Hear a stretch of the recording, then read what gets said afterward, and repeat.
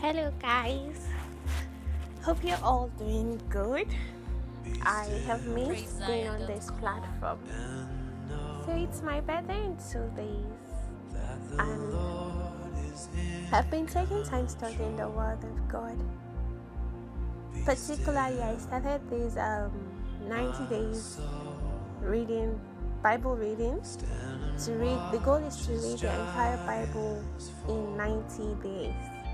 Now, today is the second day, and I'm reading Genesis, and I read Genesis 22. This is not the first time I've read the story of Abraham and the sacrifice God asked him to give. I mean, it's a huge thing for God to ask you to lay down your son's life on the altar. I mean, sacrifice the only child you waited 100 years to have on the altar. It's still amazing. It's very amazing. Now, what I've learned, or I'm going to share 3 things I've learned from Genesis 22. And the first thing I've learned from Genesis 22 is to have a relationship with God, where you're able to listen to God and you're able to talk to God, where you clearly hear His voice and you know and can discern the voice of God in your life. I think that is the kind of relationship Abraham had with God. He knew when God was speaking to him. He knew when God needed him to do something, because he had spent days, times, he had spent years aligning to what God has called him to do. Abraham is a man in the Bible who walked through the journey of purpose from literally his youth. He has had a relationship with God, and he has been journeying around as the father of nations. And then the first lesson I've learned is to obey God, to have a relationship with God that can speak for you anytime, any day. If you read Genesis, you know when the kings have tried taking his wife, where he had to say or deceive them that she's a sister just so he can spare his life. And you've seen God come through for Abraham. You've seen how other people don't, he had let go of his wife to these people, but God always had to. God came through, God fought his battle.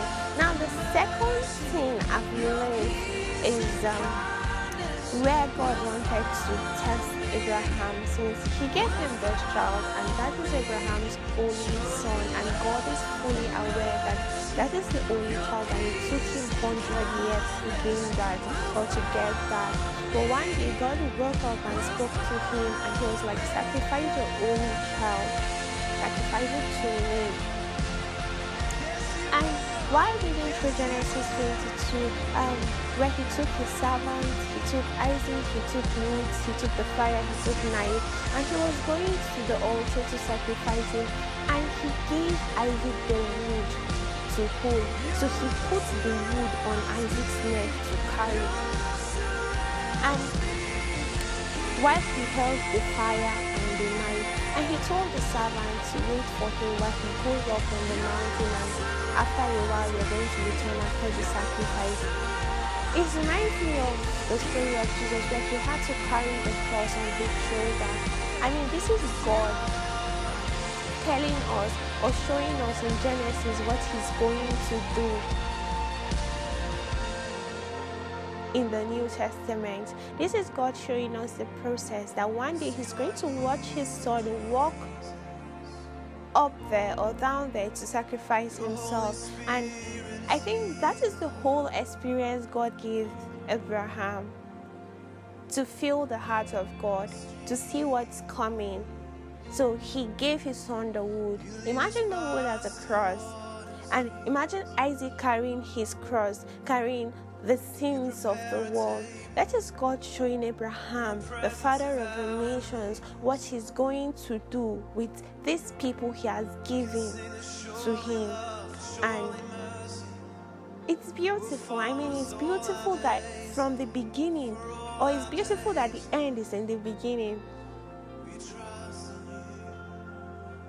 It's amazing, and I love the fact that I was able to see it in that light, that God was showing Abraham the sacrifice of the ultimate firstborn child.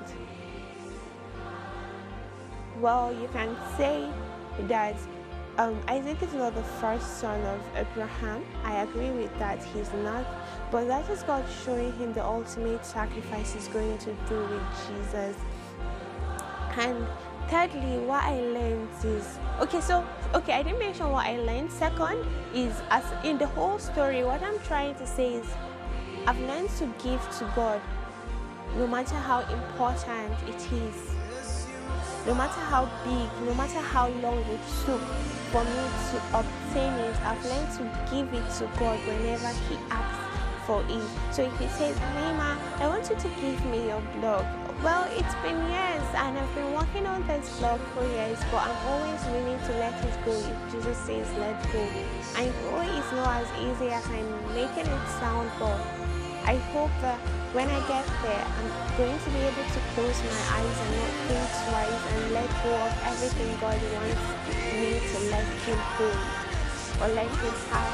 And thirdly, what I've learned is truly the ability to listen to God is key. If Abraham wasn't able to hear what God was saying, do you know he would have sacrificed his son? Do you know Isaac would have died? So some of us only hear when God says, come. They don't hear when God says, stop. So it's possible for God to call you into something, and in the middle of it, He says, let go. But some of us are so focused on the instructions and we forget the instructor. So amidst everything you're doing, amidst following the instructions, following what God has said, following the word, be able to still have your eyes focused on the instructor. Have your eyes focused on God. Have your ears, your heart focused on Him. So when He says, don't do this, you can let go.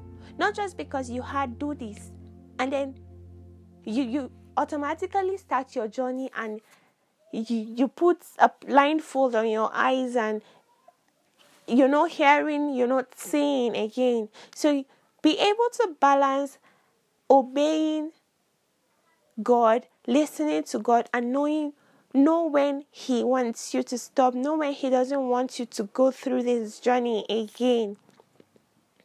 So Genesis 22 is a beautiful read. I advise, if you've not taken out time to go through the Old Testament, especially Genesis, I advise you go through it. There's a lot God is saying, and you really are going to see the end in the beginning.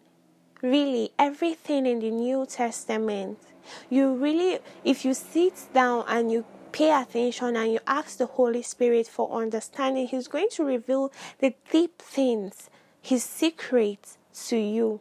So before studying the word, make sure you pray, make sure you ask God for the spirit of understanding to enlighten the eyes of your understanding. Amen.